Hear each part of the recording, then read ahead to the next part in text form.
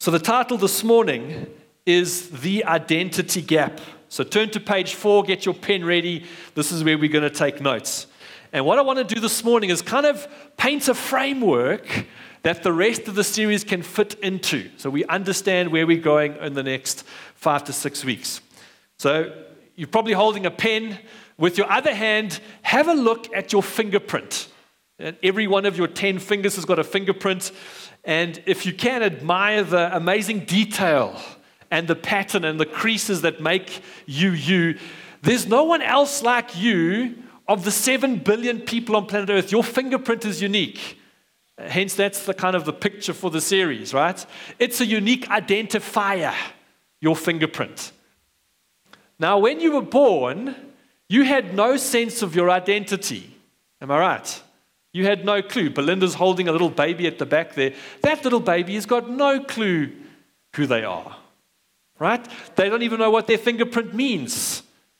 But as they grow up, and as we grew up, we start to build a picture, we start to build a worldview of who we are and how we relate to the world and God and other people. We build up our identity as we grow.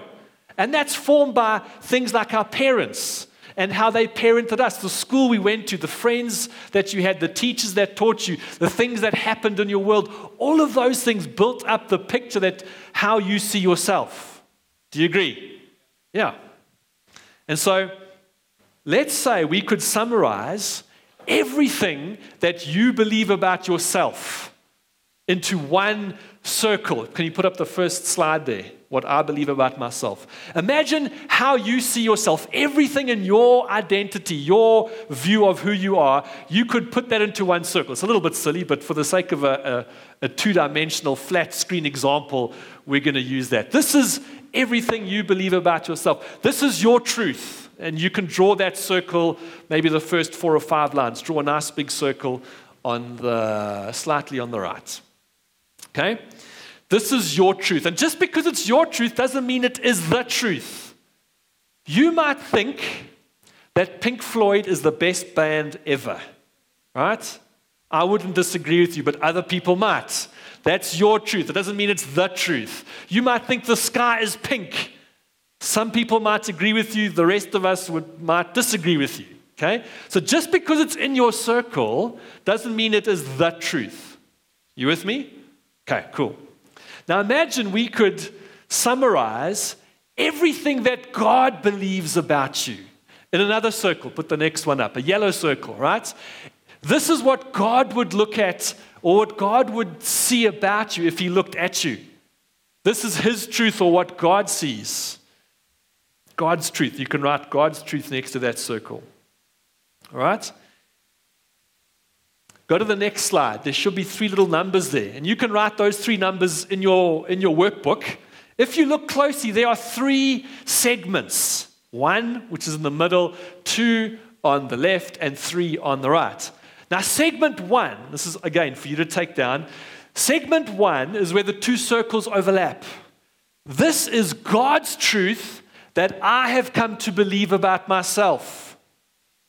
Say it again. Segment 1, where God's view and my view overlap. This is God's truth about me that I have come to believe about myself. This is profound. This is life-changing. This is amazing. All of us will have a different size segment 1. Okay? But none of us has a picture where both the circles overlap on each other and there's only a segment 1 in the picture. Right? All of us have a segment 1 to differing degrees. Does that make sense? But this is what God believes about me, which I've also come to believe, and it's changed my life. Segment 2, on the left in the yellow, this is God's truth about me that I don't yet truly believe. Okay? God's truth about me that I don't yet truly believe. Maybe I've heard of it. Maybe I can even talk about it. So I might know it in my mind, but it hasn't dropped from my head down into my heart. It hasn't become revelation. It hasn't changed how I live and think and breathe and act and move. Right? God believes it to be true. I might know it, but I don't yet live in it. Does that make sense? Still to be accessed. Perhaps you've never heard of it before. That's also possible, right? But often we know some of these things that God thinks, but we're not yet living in them. They haven't changed us. Segment 3, these are the things that I believe now about myself, but that God doesn't believe. Segment 3, things that I think to be true, but that God says no. And that's a fancy way of saying lies. So you write big capital letters lies. Segment 3 are the lies that I believe about myself. I think they're true. In my world, they look like they're normal. But if God takes a look, he would say, those are lies, Glendon, that you are believing about yourself. They are not true. Okay? And the identity gap, which is the title of this morning's message, the identity gap is the difference between what God believes about me and what I believe about myself. Circle 2 and circle 3. And the aim in this whole series is simply to try and get those two circles closer together. So you went to church on the weekend. Was it good? Yeah, it was great. What did you learn? We need to get circles closer together. There you go. That's a great church you go to, hey? Sure, amazing. So over the next 6 weeks, we're saying, Father in heaven, help us to know what is your truth. Circle 2. Help us to learn about it, to understand it, and Lord, let it transform us so that we are changed at a very deep heart level. And God, please help us to do that because we need your help. So imagine a little girl coming home to her dad. I've got a daughter, Briella. She's our middle child. She's 8.5. Imagine she came home from school one day and she's in tears. She's crying. She's upset. She's distraught. She says, Daddy, I'm ugly. Everyone thinks I'm horrible. Even the teacher thinks I'm useless. And I don't even think I'm pretty at all. Imagine she was in tears when she came home from school one day. Now, as a parent, I can see quite clearly that's segment 3 thinking. She believes that about herself, but as a parent, as her dad, I would say, because my view would be circle 2 of my daughter, right? As the parent's view, my darling, you are not ugly. You are my princess. I love you. You're the apple of my eye, etc., etc. She might hear that over and over again. I might tell her day in, day out. But to her in that moment, this is her absolute truth. I am ugly. I can't be loved. No one likes me. And as much as I say it, unless something changes in her heart, she's going to live with that wrong segment 3 belief going forward. Do you agree? She'll keep living with that. Perhaps you can think back to when you were a teenager. Maybe this happened to you like it happened a bit to me. 20, 30, 40 years ago, depending on how old you were, right? Can you remember being a teenager and trying to figure out life and trying to figure out who you were? And maybe you were socially awkward or you felt uncomfortable around members of the opposite sex. You had all these hormones, your body was changing, etc. Many of us felt socially awkward. We didn't know how to talk to girls or to boys. Anyone have that experience like me? Sheesh, you didn't. Okay, thank you. One honest person at the back. Thank you, Mawuchi. Some people, faced with that awkwardness and that lack of self-confidence, they put on a mask. They put on a disguise of confidence. So maybe you remember some of your teenage friends who were like super confident, outgoing, always like positive. I'm not saying for all of them, but for some of them, that was a disguise to mask their insecurities. And it's bad segment 3 beliefs that look like this. Well, I don't think I'm lovable. And if someone really got to know the real me, they would run 1,000 miles. When I'm having a good day, when my best foot is forward, when they're seeing the best version of me, no problem. But if they get close and they know the real me, there's no ways they can love me because I'm unlovable. So what happens is some bad behavior. In that as your friends start getting closer, you start pushing them away because you think, well, what if they learn the real me? And it's counterintuitive because we end up pushing people away in case they get to know the real me. It's a bad segment 3 belief. You see that? I'm sure some of us have experienced that. Another way of kind of stating like the little girl or the teenager stating these kinds of things is that my poor behavior springs from poor beliefs, right? My poor behavior, no one loves me, I'm unlovable, comes from poor beliefs. Because what happens is my behaviors, my actions, how I live out my life, the decisions I make come from how I think. And how I think comes from what I believe.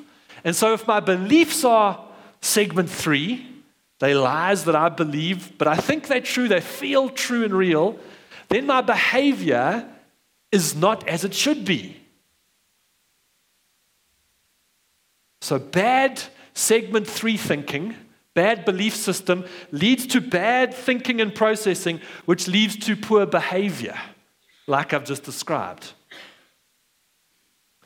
And so the aim of trying to get these two circles closer is not just to feel better about ourselves, but our whole lives and how we act and live is affected by what we believe. So it's a really big deal. It's no wonder Paul says in Romans 12, do not conform to the pattern of this world, but be transformed by the renewing of your mind.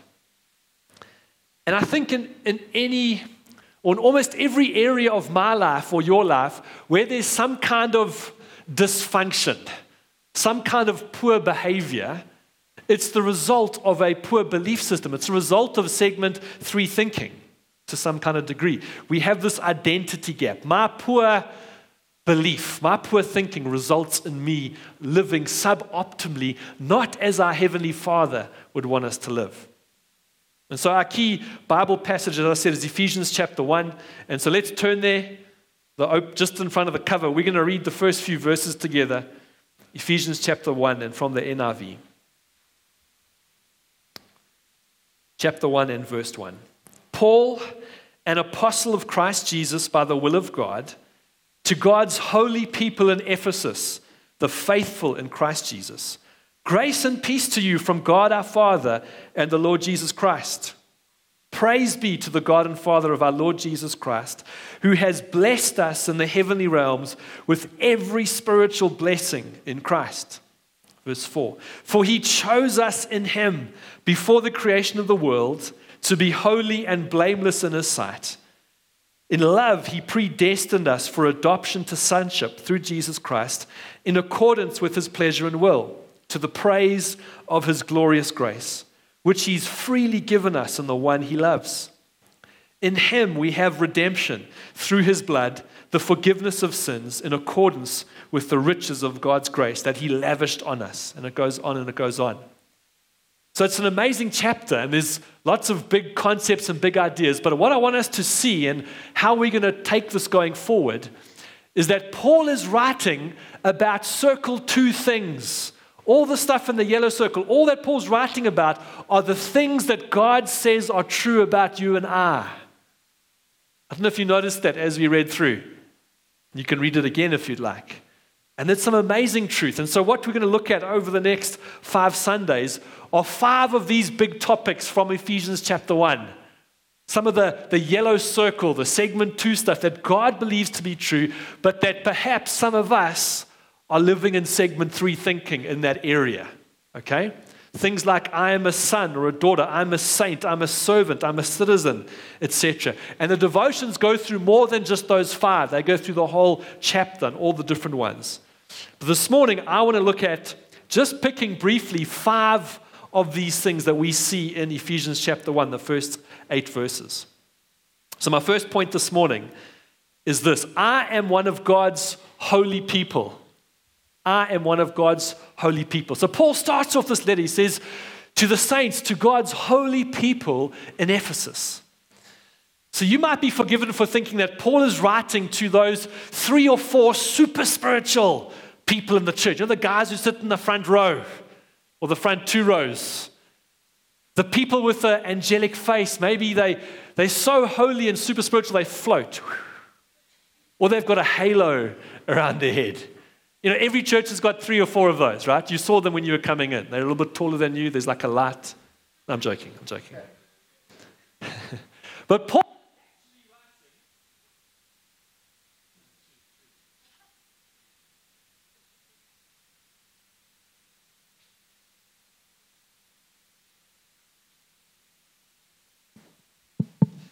Paul is actually writing to the whole church. He's writing to all the saints, the whole church in Ephesus. And here's the amazing thing. Like a magic trick, this thing keeps giving. Is that if you put your faith in Jesus at 8 a.m. in the morning, at 8:01, 1 minute later, God calls you my holy people. Even though you might not feel like you're very holy at that point. Even though your behavior might not yet line up with whatever you think holy is. The moment we put our faith in Jesus, he says, you are holy. He declares you righteous because of the righteousness of Christ is given to you, right? That's what the Bible says. And so many of us live in a segment 3 thinking that says, I have to work hard and earn my holiness. I have to prove myself to God. I have to become holy by my hard works. And then God might say, hey, you're looking pretty shiny this morning. That halo is starting to get a glow. No. The moment we put our faith in Jesus, holy people. Doesn't matter how you feel. There's a positional righteousness that we have in God the moment we get saved. And it's both and. We do work out our salvation. We do improve our sanctification. Our behavior has to change. But it's from a place where God has declared us holy. Number 2. I am blessed.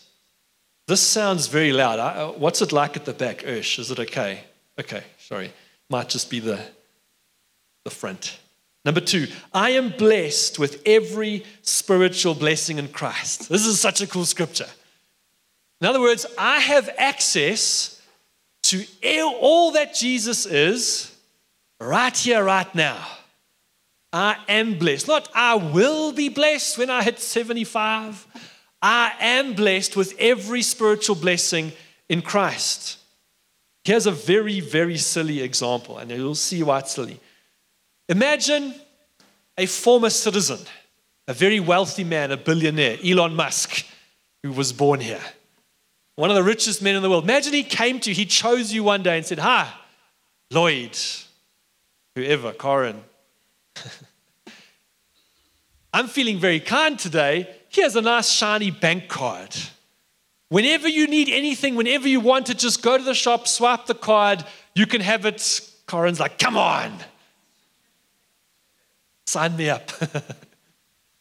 But imagine, then you ask him, well, is there any limit on this credit card? And he says, well, actually, it's linked to my personal fortune, my bank account, and so there's no ways you could spend enough money every day. I make more money than you can ever dream about spending in a day.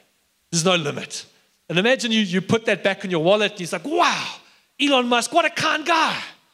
He's so generous. And you put your wallet back in your pocket, and a few days later you remember, Elon Musk gave me that card. You take out your wallet, you take out your card like, wow, Elon Musk, what a kind guy. And you put it back and you keep going. But imagine if you never used it. You'd think of someone like that who never used that opportunity crazy. Now forget Elon Musk and mere rands, dollars and cents. The infinite God of heaven has given me all that I need for life and godliness. And so I'm able to draw down on God's love, His grace, His peace, His presence, His power, His direction, His word at any time. And He will never run out because He's infinite. And for all eternity, I have the infinite riches of heaven because I have been blessed with every spiritual blessing in the heavenly realms. Number 3, I am chosen. It comes from verse 4, Ephesians 1 verse 4. He chose us in Him before the creation of the world. So my segment 3 thinking could go something like this. Well, God doesn't really care about me. God doesn't even really know me, right? He's too busy. There's 7 billion other people in the world. Why would He even have time to worry about my life or my circumstance? Or there's no ways He could possibly even hear my prayer. He's too busy. I'm too insignificant, right? That's often what our segment 3 thinking goes like. He's got far too much on his plate at the moment. But then I come to the Bible, I come to the yellow circle, and Paul says, God chose us in him before the creation of the world. That's an amazing statement, if it's true. And we know that God is never lying. He is only true. I've got a friend. You don't know this friend. He's in another city, another province. And we used to play touch rugby together. There was a social club when I was at university. There was a social touch rugby club on Tuesday and Thursday afternoons, and a whole bunch of us would go and play. Varsity students, guys who were working, who got off work early. We would just play touch rugby for 2 or 3 hours. And when I think of my ball skills, my abilities, I'm average, right? I'm not amazing, but I can catch the ball if someone throws it at me. Now, this particular friend of mine was more on this side. He would maybe battle to catch a ball if someone threw it into his hands, even. But he loved rugby, and he still does, and he's passionate, and he's so enthusiastic. He would rock up and play, even though he's not a great player, but he loved it. He wasn't very quick either, and he was a big guy, so he's easy to sidestep. Anyway, he's a good friend of mine. But he would often tell stories, and maybe you had the same, and I had the same when I was at junior school, grade 5, 6, and 7, when you're playing in the playground during break. And you want to play like soccer or something, right? And you're competitive, and so you want to have 2 teams. And so how do you pick 2 teams during break time? Well, you get the 2 best soccer players in the grade or whatever, and they stand as the 2 captains, and they pick, you and my team, you're in my team, and you go down all the players who are assembled there who want to play, and you pick the best players so that by the end of the selection process, the last few guys remaining are chess players. Well, they're not soccer players, right? So my friend tells a story of one day, and he would often be in the last 3 or 4 to be picked. But one day he tells a story, he was in the last 2 to be picked. And the other guy next to him had a plaster cast on his leg. And the 2 captains says, well, it doesn't actually really matter who we pick because... And this friend of mine, he said, I've always wondered what it would feel like to be picked first, We come to God's word and it says, he chose us before the creation of the world. The God of heaven looks down through all humanity and says, I'm going to choose you to be on my team. And we've never let Yost. Sounds like Yoda. We've never lost, and we're never going to lose. You're on the winning side. You don't have to prove yourself in some other situation. You're with me, so you're on the winning team. That's what God would say about us. He chose us before the creation of the world. Imagine if we really believed that, how we would live. Wow.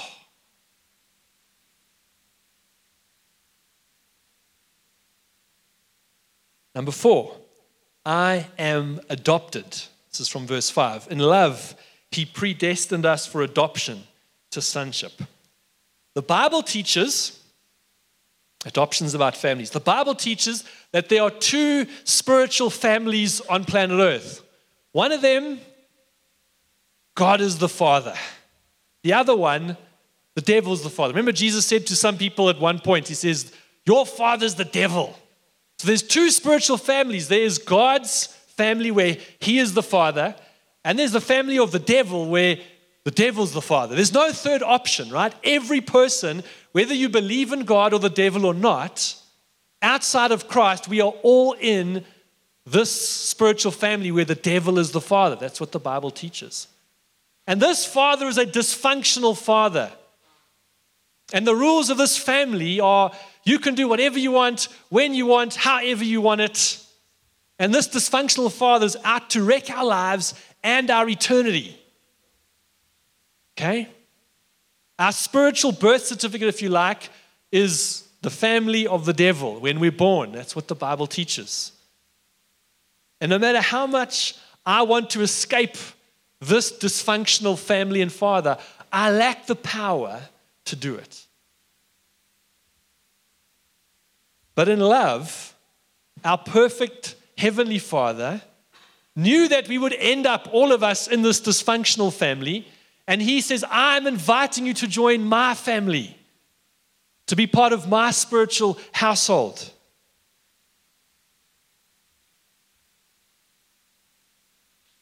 We often don't understand that, what that means. We live in segment 3. And sometimes, for some people, it's not a, oh, woe is me. It's more of an arrogance. Well, you know what? I picked God. I chose him. I gave my life to Jesus. So we show up like on God's doorstep with our backpack and like, I chose you, God. You're lucky to have me. And in fact, if you don't do what I want, you know what's going to happen? I'm going to leave. I'm out of here. Actually, no. The Bible says he adopted us. He's given us a new birth certificate. And so we change families the moment we put our faith in Jesus, from a dysfunctional father who's out to wreck us to a loving father, a perfect father who's loving us into our identity. We live a life for ourselves in this dysfunctional family, but in the Heavenly Father's family, we live for so many bigger things than just me, my, and I. He adopted me. And he adopted you. And maybe this morning you've not yet got a relationship with this Heavenly Father.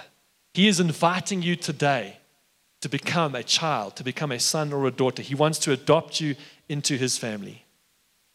Number 5, I am forgiven. Comes from verse 7. I am forgiven. Imagine you were on trial in a courtroom for every bad thing that you've done.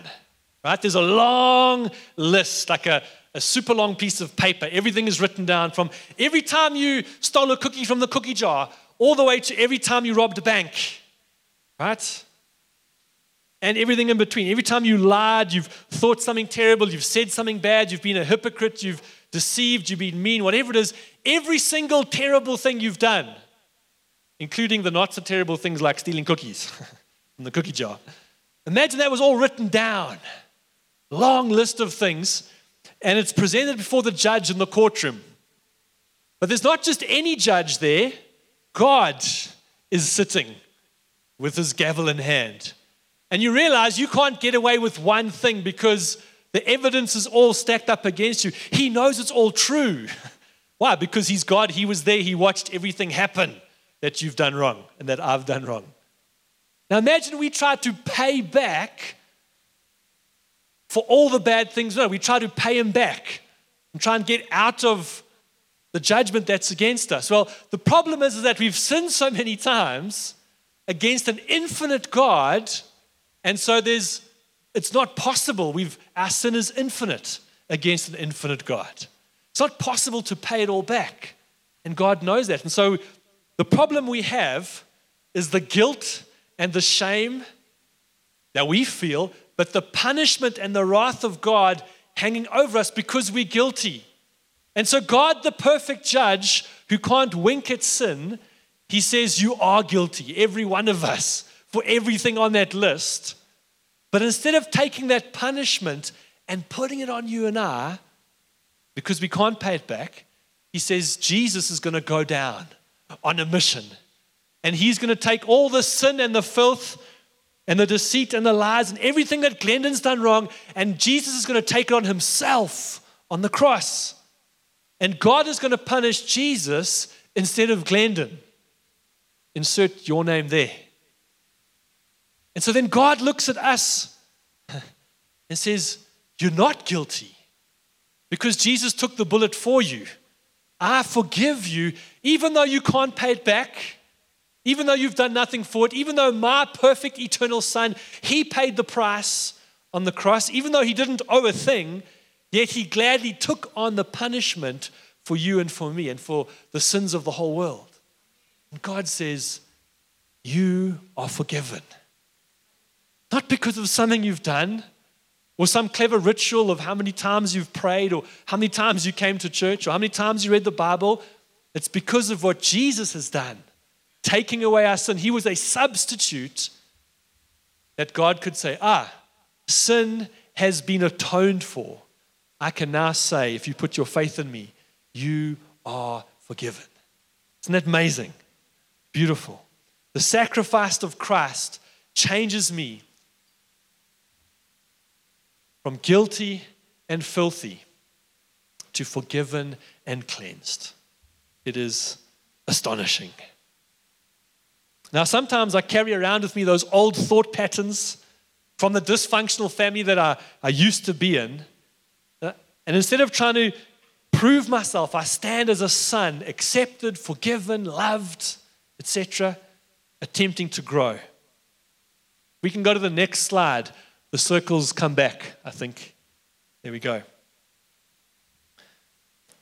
Segment 1, we all believe some of the truth about what God thinks about us, right? All of us have some segment 1. That's the stuff that's changed our life and made us a better person because our belief and our thinking matches up with what God says, with God's word, right?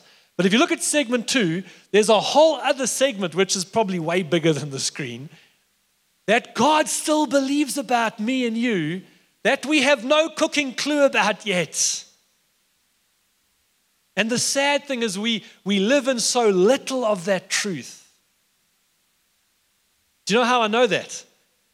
Let me try and work it out for us. Because when times get really difficult, when there's pain, when there's suffering, when God doesn't answer our prayers, when life becomes challenging or it just seems like it's too much,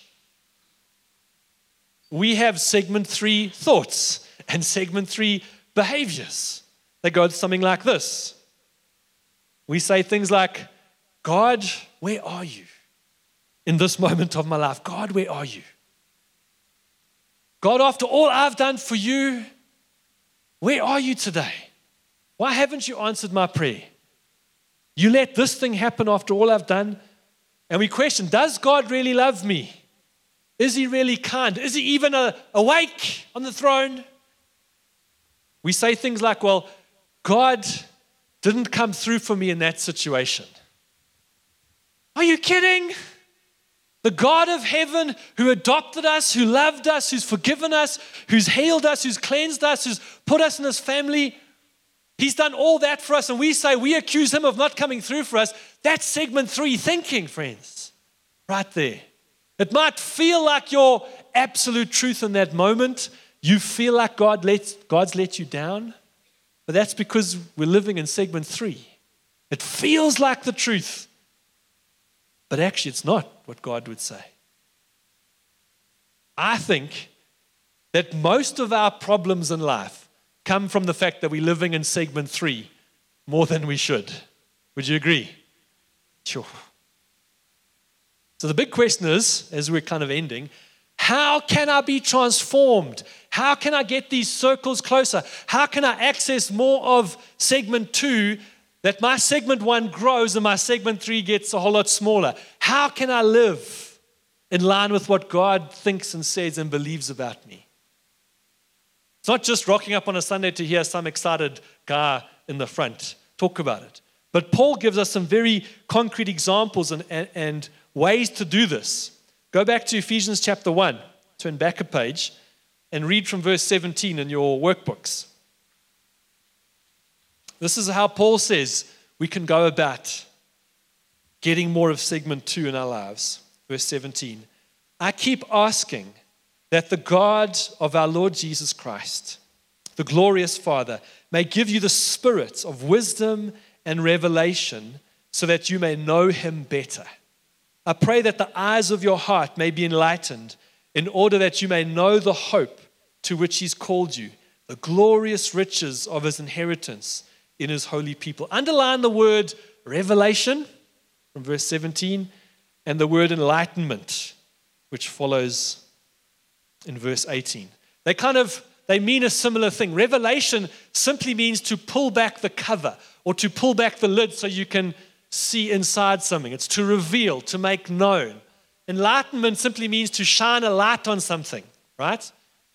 And that's what we need in our hearts, for God to flick the light switch and suddenly for stuff that we've kind of knew in our minds, we've maybe thought about or heard about before, for that to suddenly become real to us and to become revelation and to get inside our hearts. Because it's not just knowing something in our head that changes us. It's when the Holy Spirit shines His light, illuminates. Paul prays, I pray that you'd have a revelation.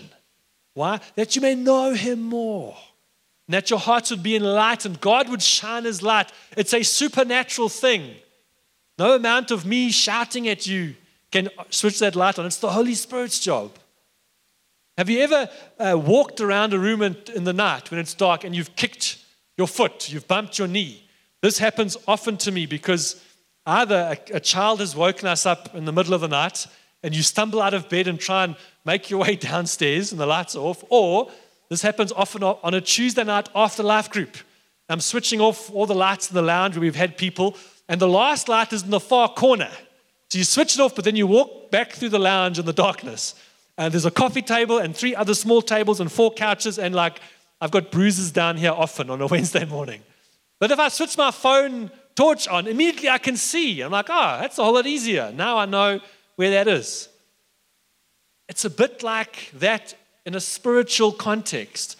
We need the Holy Spirit to make it real to us, to make it go from here down into our hearts, that it changes us.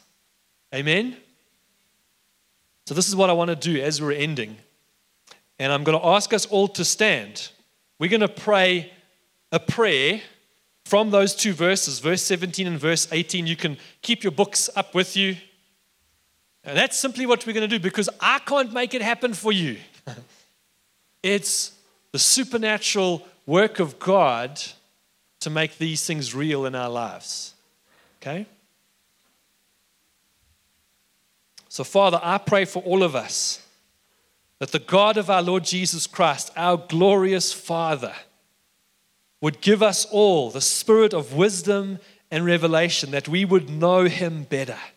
I pray, Lord, that the eyes of our heart would be enlightened. Holy Spirit, come and enlighten our hearts, that we would know the hope to which He's called us. All the things in segment 2, Lord, all of these riches of your glorious inheritance in the saints and your incomparably great power for us who believed. Let's close our eyes for a moment, friends. Let's just, as Terry said in the beginning, let's lift our hearts to Him. Father, I think we recognize the concept that we're believing lies about ourselves. It might even feel 100% true. It's what we've believed and thought was normal for our whole lives. And then sometimes we come to the Bible and we read what God's truth is, and it doesn't match up with what we believe, and so we dismiss God's word. And this morning, Father, we want to undo those things and unpick our bad beliefs and our bad behaviors and our bad thinking and say, Father, as we read your word, as we read these devotionals over the coming days and weeks, would there be a simple childlike faith which says, I'm going to believe everything God says about me. I'm going to disregard maybe if my thinking doesn't match up. But I pray, Lord God, that we would have moments where God Himself would get hold of us, almost like putting sticks of dynamite in our heads and lighting them by the Holy Spirit, and just we have revelation of God's love or grace or our identity or whatever it might be. Father, I pray, change us over these next 6 weeks.